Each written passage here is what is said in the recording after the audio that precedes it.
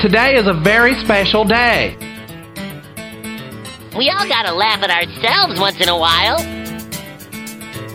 I object to all this sex on the television. I keep falling off. By the way, ladies and gentlemen, as always, this stuff in lieu of actual entertainment. Alrighty then. Hello and welcome back. This is Storytime and I am Gamer Dude. Glad to have you with us for some more stories this week. Today I'm recording in my partially remodeled auxiliary control room. I guess that's what we're calling the spare bedroom now. So if the sound sounds a little different, it's because I'm still working with some sound reduction materials and trying to find the right mic placement, trying to readjust the levels. You forget how many moving parts there are to redesigning a room. Every little thing matters. So we're going to plow ahead like I have it right, and as I listen to the playback, I'll know for sure whether I do or not. But that's all beside the point. We have some more stories today, and today's episode, as the title suggests, takes us back to television. I've done several episodes about TV tropes, and I just love talking about TV. So I'm bringing back some more TV tropes for you to consider. Tropes, for those who don't remember or don't know, are those overused plot devices. Some are overused so much they make you crazy. Some are overused, but you recognize them and it's, oh yeah, okay, I get it. Tropes are not necessarily a bad thing, they're just easily recognizable, and after watching as much TV as I have in my life, you do tend to notice them, and you do tend to get tired of them sometimes. So I'm going to share with you some more TV tropes today, and then, because we haven't done a music episode in a while, I figured I'd play some more theme songs for you from shows that I grew up with, and I'll tell you a little about them when I play them for you. I'm going to do it in the usual Name That Tune format. I'll do a little introduction and play a little bit of the song and see if you remember it, and then tell you what show the song is from. So that's the plan for today. First up, though, it's the TV tropes. And we've been through a lot of these over the years that I've been doing the podcast, and some of them are just so obvious and so painful to me, like the perpetual parking spot in front of a building. We all know that one. Whenever the hero needs a spot, there's a spot right in front of the building, and the hero never has a parking meter to feed. That's a TV trope. So here are a lot of the recurring things that I've seen in TV over the years. Now I recognize them because I've been watching TV for so long. You'll probably recognize some of them. Some of them I may throw out there and you'll go, I didn't know that was a trope. Well, believe me, I've seen it so many times, it's a trope. The first one involves one of the main characters having some kind of an injury, a broken leg, throwing out their back, something that lays them up for the entire episode. And they always build the story about the fact that the main character can't get around. Sometimes they do it well, sometimes they don't. And I'm going to use one of my favorite shows, Castle, as an example. There was an episode in Castle where Castle had a broken leg, was confined to a wheelchair. Which is fine, that happens. People get broken legs, they throw out their back, whatever. And they crafted a nice little episode about him being confined to a wheelchair. I mean, it was a straight ripoff of Rear Window, the Hitchcock movie. But they did it well. But in my mind, that's the one where they've run out of ideas, so let's put the character in bed or in a wheelchair, some way that he's immobilized or she's immobilized, and we'll figure something out. The related one is where the main character is poisoned, or is shot, or is otherwise in some kind of life-threatening situation. Now, when it's the main character, and again I'm going back to Castle, when it's the main character who's been poisoned, or has been in a car wreck, or disappears, we all know nothing's going to happen to the main character. They're trying to build tension. They're trying to give us something dramatic to root for. They're trying to put us in suspense. But we know if the show is called Castle, you're not killing off Castle. So it's really an artificial thing that doesn't have any dramatic weight in a weekly TV series. And yet they insist on doing it. The first one, the broken leg, the bad back, okay, I can see that as a plot device. It works, I guess, if you're out of other story ideas. But seriously, stop poisoning or making the main character disappear. It's not a good plot device for a regular TV series unless you're changing the name of Castle to something else, like Beckett. Here's another one that's come up over the years. Again, I'm going to refer to Castle because I have seen the show a lot. I have it on DVD. I watch it. I like it. Although, quite honestly, going back to my 5-season rule that I mentioned a couple of seasons ago in the podcast, I really only watched the first 4 or 5 seasons of Castle on DVD. The 5-season rule, for those who did not hear the episode, a TV series is usually only good for 5 seasons. Once you hit the 5-season mark, everything after that is kind of downhill. The exception is if you've made some major cast changes or changed locales. 5 seasons is all any show has in it. But I digress. I'm rehashing old podcast episodes now. That's a trope, right? Now, the trope that I wanted to talk about, which was in Castle, but which has been in other shows too. It's the classic babysitting an egg trope. to teach responsibility, to teach how to give care to somebody or something, to show some personal development. Someone, somewhere along the line, has to babysit an egg. In Castle, it was an exercise that Alexis, Castle's daughter, was having to do for school. She had to babysit an egg, taught her responsibility. It's been done in other shows. I don't need to see it. We get it. Eggs are hard to babysit. So please, enough babysitting eggs. The next trope is one of those weird little observations that I've made over the years, but you see it recurring over and over again. It's the beautiful wife and the schlubby husband. You got the guy who's found a girl who's way out of his league. She wouldn't give him the time of day in real life. But in TV land, they're married, and they get along perfectly, even though he's nothing but a jerk or a dumbass most of the time. I mean, you can go all the way back to the Honeymooners. That's where this really started. I mean, Alice and Ralph together? What would Alice see in Ralph? A loud, obnoxious, ornery, borderline nasty son of a gun. Why is Alice with Ralph? You can see it in The Simpsons. What's Marge doing with Homer? Marge has been with Homer for 30 years. What the hell? Marge can do better than Homer. But you also see it in other sitcoms like The King of Queens. Even Everybody Loves Raymond. I mean, Raymond is not too much of a slouch. But I mean, Deborah and Raymond together? Why would she put up with that? That just bothers me. Deborah can do better than Raymond. We all know it. So yeah, the schlubby husband and the beautiful wife, it does wear me out a little. And Everybody Loves Raymond also has another one of the tropes that I really hate. It's the dopey dad trope. How many dads in sitcoms, and in dramas too, but mostly sitcoms, how many dads are just dumb as a pile of rocks? I mean, some dads are a little slow on the uptake, and there are some obnoxious, narcissistic, selfish dads out there. I get that. But if you see a dad on a TV show, he's usually dopey. It's like the wife has an extra kid. He can't be depended on. He can't do things by himself. He can't watch the kids. He doesn't know how to go to the supermarket. He doesn't know how to cook. Whatever it is, dad's a dope. You know, real-life dads are not dopey. I know it's hard to believe, but real-life dads are not dopey. At least not all of them. But on TV, the vast majority seem to be just a little dim. Something else in TV that happens far too often that I've never had happen in life. Who goes and locks themselves in a bathroom and refuses to come out? I mean, I know people have run to the bathroom and shut the door, and after 5 minutes they calm down and they come out, and I'm sorry, or whatever, it was bothering me, and I just needed a break, and I needed to... Whatever. It happens. I know that it happens. But locking yourself in the bathroom, refusing to come out, refusing to answer, maybe I've been lucky in my life, but I've never had anybody in my life, family member, girlfriend, wife, nobody's ever locked themselves in the bathroom and refused to come out. But in TV, it takes a small group, some persuasion, sometimes a call to mom, sometimes some begging and pleading. We have to coerce the person into coming out from the bathroom. When does that happen in real life? It's just overused and unrealistic. I don't like that. I mean, I know it's a sitcom, but a little reality would be fine with me. Nobody locks themselves in the bathroom.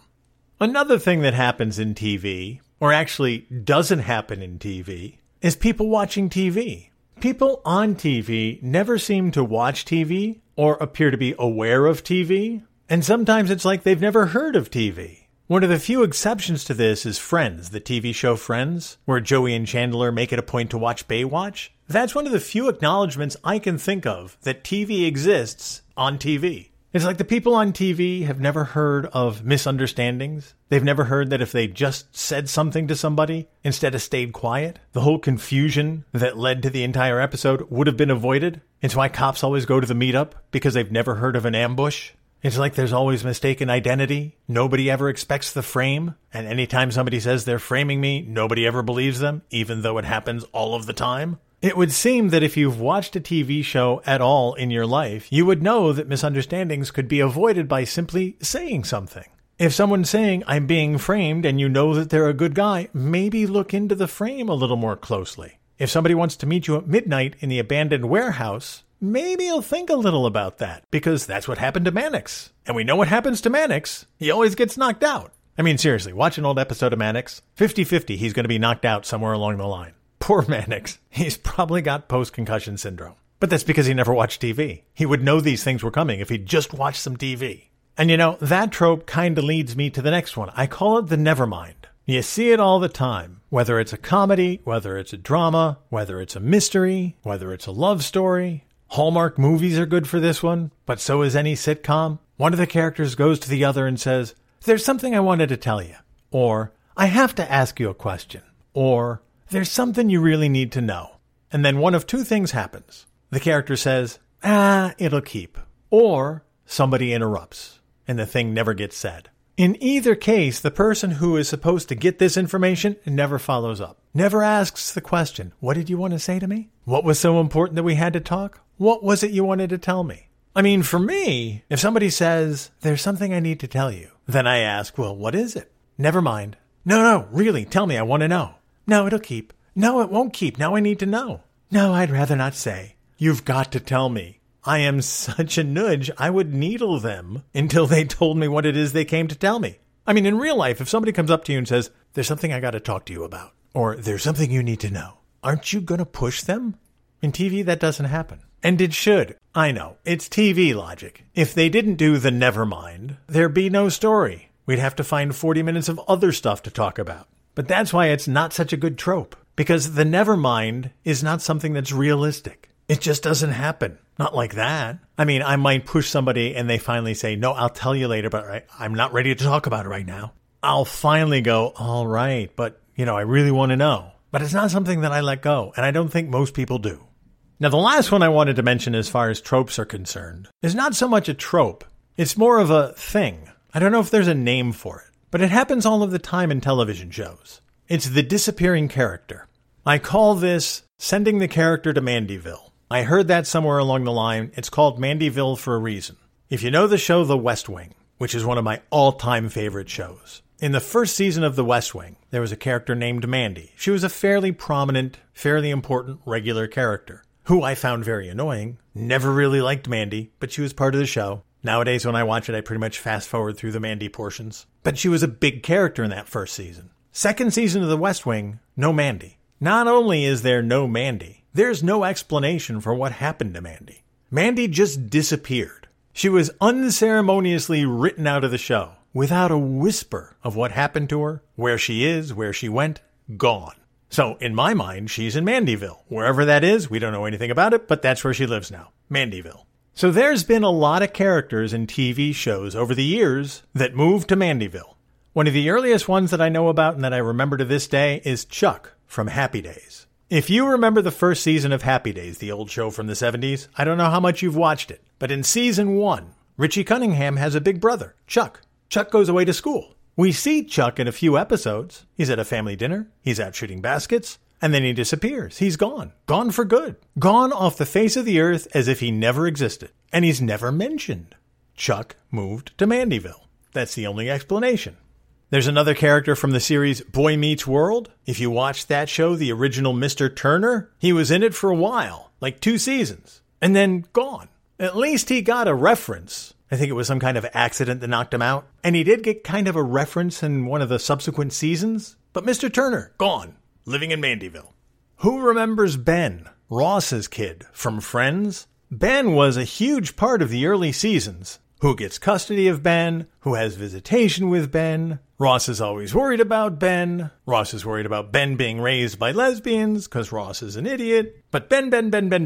By the end of the Friends run, Ben was living in Mandyville. And I'm sure if you think about it, you're going to think of some characters that you knew, that you loved, that just disappeared. We're just going to have to find a way to get to Mandyville to visit with them. Since we're not in Mandyville, though, since we're here in the real world, I think we can move on to some music that might be entertaining to you, might bring back some memories. These are theme songs that I remember for various reasons, and that you may or may not remember too. Now, this first one is for any kid that grew up after basically 1970. At some point or another, you heard this song.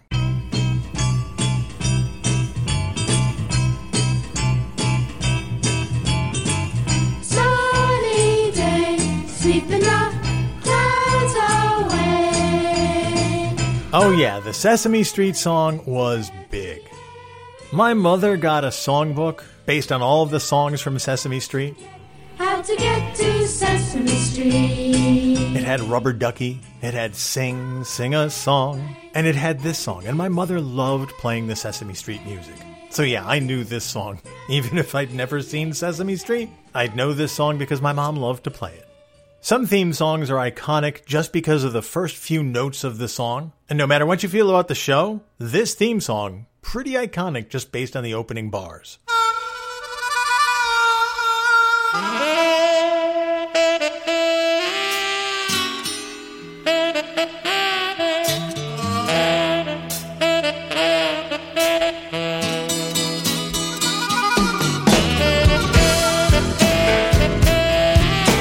Love the show or hate the show, the theme from Roseanne automatically lets you know what show you were watching.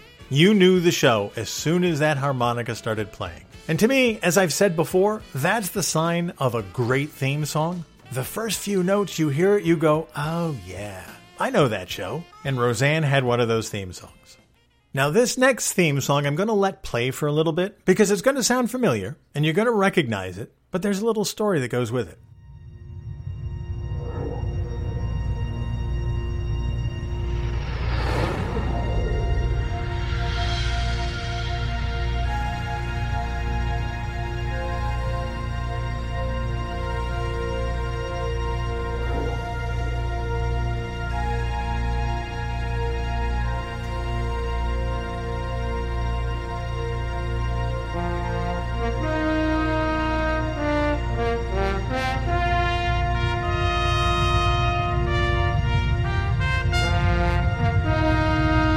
So as you hear these first few notes, you go, oh yeah, yeah.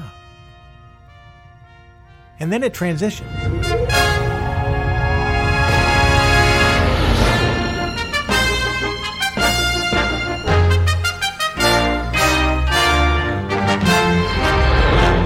I like what they did with this theme song. It's Star Trek The Next Generation. And what they did was essentially a callback at the very beginning to the original series theme song, which I've talked about in an earlier episode, those first four notes. So they do the little callback with a little echo to the original series, and then they merge it into the theme song from the Star Trek movies, which used a totally different theme song. And I think they did a really cool thing blending the original series theme with the movie theme and making it the Next Generation theme. As I've said, I'm not as big a fan of the Next Generation as I am the original series, but it's still a good theme song.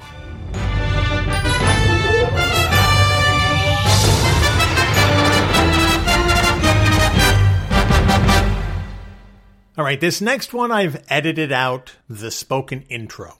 Back in the 70s and the 80s, they would put a spoken intro over the beginning of some theme songs, and I decided to edit out that spoken intro because A, it gives away the song right away, and B, the song itself, it's really good, really upbeat. And if you know the show, you'll know it from the beginning of the song.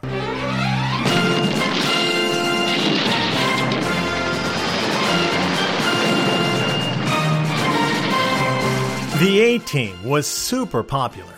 It was one of those action-adventure, shoot-em-ups, anti-hero type shows that gave us Mr. T and ran for 3 or 4 seasons. It was really just stupid fun. It also gave us a really good movie. Underrated, the A-Team movie was really well done as well. But it all started with the A-Team series. And what a great theme song.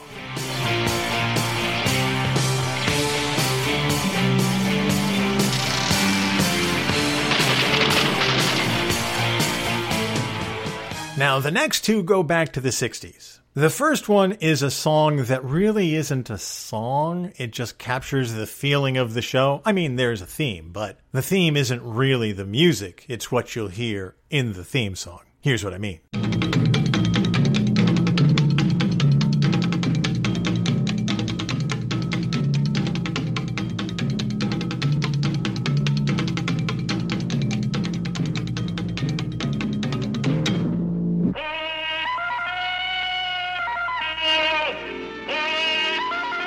Now, you may not know that Tarzan had his own series, but Tarzan had a series back in the 60s. And I remember watching it in syndication. It was one of those Saturday morning shows on syndicated TV. Can't remember if it was Channel 5 or Channel 11. One of them showed it when I was a kid. Tarzan was cool. Now, Tarzan didn't look like any kind of superhero. He looked like a dude in a loincloth. But he had jungle skills, and he knew how to swing on a vine and call the animals to help him. And so Tarzan had a series, and that was the theme.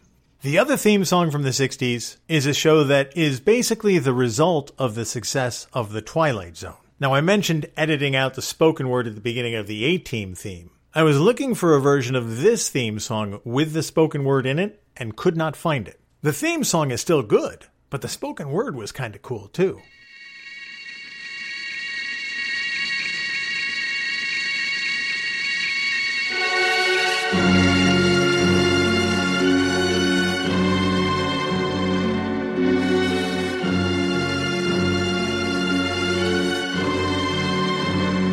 This is the theme song for The Outer Limits. I don't want to say it was a spin-off from The Twilight Zone because The Twilight Zone is unique. That was Rod Serling's baby and he was awesome with it. The writing, the directing, the storytelling. But The Outer Limits was around the same time. Again, it's another show that's available in syndication. You can probably find it on Tubi or something like that. It also told weird stories. And the spoken word had an intro about we've taken control of your TV set, don't try to change the channel. It was an interesting little premise. But the theme song is one of those things that kind of stays with you, kind of haunts you. It's no Twilight Zone theme, but it's still a pretty good theme.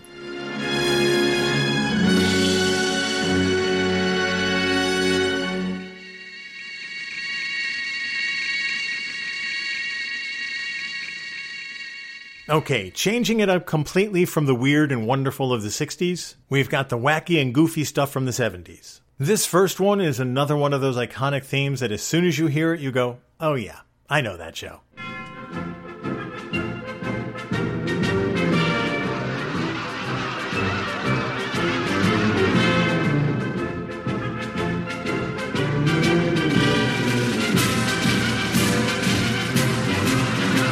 Monty Python's Flying Circus was just a weird little British show. The only way we could see it was on PBS. Channel 13 out of New York. It was one of those channels that we barely were able to receive because the signal was so weak on the over-the-air antenna that we had back when I was a kid. So we'd be watching Monty Python through static and snow and the picture wobbling and the vertical hold sometimes giving way. I didn't get most of it when I was a kid. But the theme song, as soon as I heard those notes, I knew, oh, cool. Some wacky, goofy, strange, odd fun coming up. And it always was.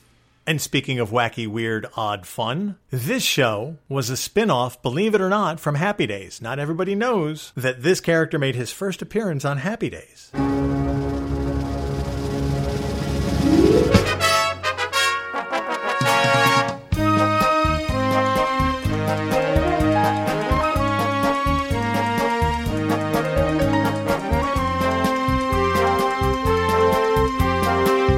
Mork and Mindy. I didn't watch it a lot because it was almost too weird and wacky for me, but Robin Williams was unbelievably funny. He did so much with this show. He did so much with the material they gave him, it was really a funny show. He was really funny on it. Now I prefer Robin Williams' stand-up routine. I prefer him in the movies. The guy was really a good actor if you've ever seen him do other things. Some of his serious stuff was really amazing. Good Will Hunting, 1 Hour Photo, what a creepy movie that was. The guy could act. But he got his start in Mork and Mindy, at least as one of his regular TV spots, and he parlayed that into a huge career. Okay, this next one, also a weird little show from the 70s. I think it's underrated, but that's just me talking. But if you get a chance to look for it and you can find it, either on Amazon or Tubi or one of those online sources, check it out.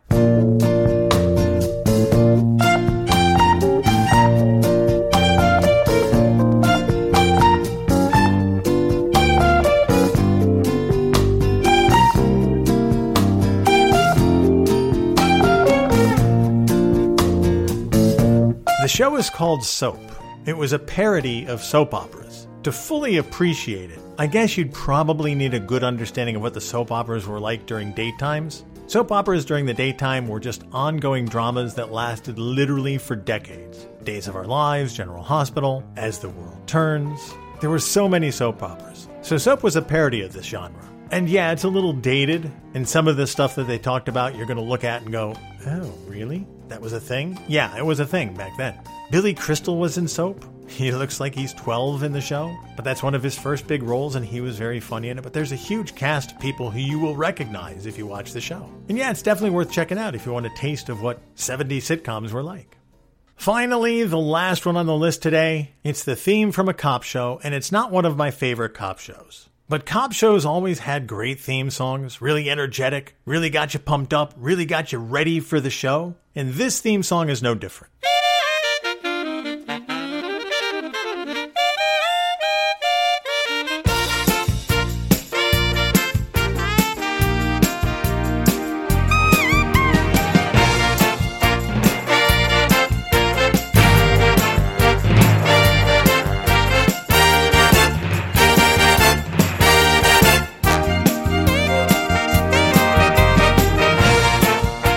the theme song for Cagney and Lacey. Now, Cagney and Lacey started as a TV movie, and Tyne Daly played Lacey in the movie and all throughout the series. In the movie, it had Loretta Swit as Cagney. Then they had Meg Foster in the first 6 episodes, which was basically the first season of Cagney and Lacey.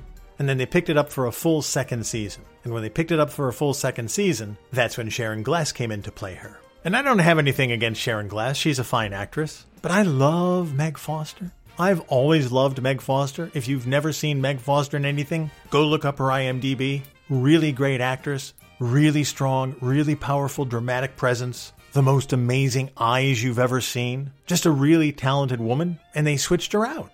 And they kind of changed the feel of the show when they did so. Now, I wasn't watching too much Cagney and Lacey when it was new. That was back in the early 80s. But I've watched it on repeat on syndication since then, and I discovered the difference in the seasons, the difference between Meg Foster and Sharon Gless, and the show was so much better with Meg Foster in it. I would have loved 7 seasons of Cagney and Lacey if Meg Foster was in it.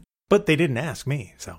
That doesn't take anything away from the theme song. The theme song, really a cool theme song. Upbeat, gives you the feel of the show, has a unique feel to it. And so even though I'm not the hugest Cagney and Lacey fan, I do like the theme song. I mean, how can you not?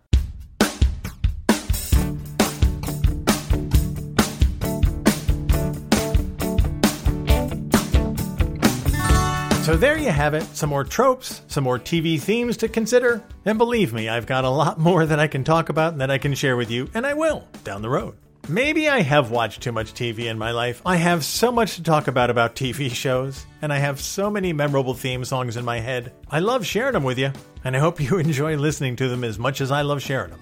Anyway, that's going to do it for this week's episode. Thank you so much for being here. Thank you for listening. Thank you for putting up with my musical taste and my rants about TV and everything else I rant about. You guys are the best, and I can't thank you enough for spending all the time that you do spend with the podcast. Until next time, you guys take care of yourselves. And I'll see you when I see you.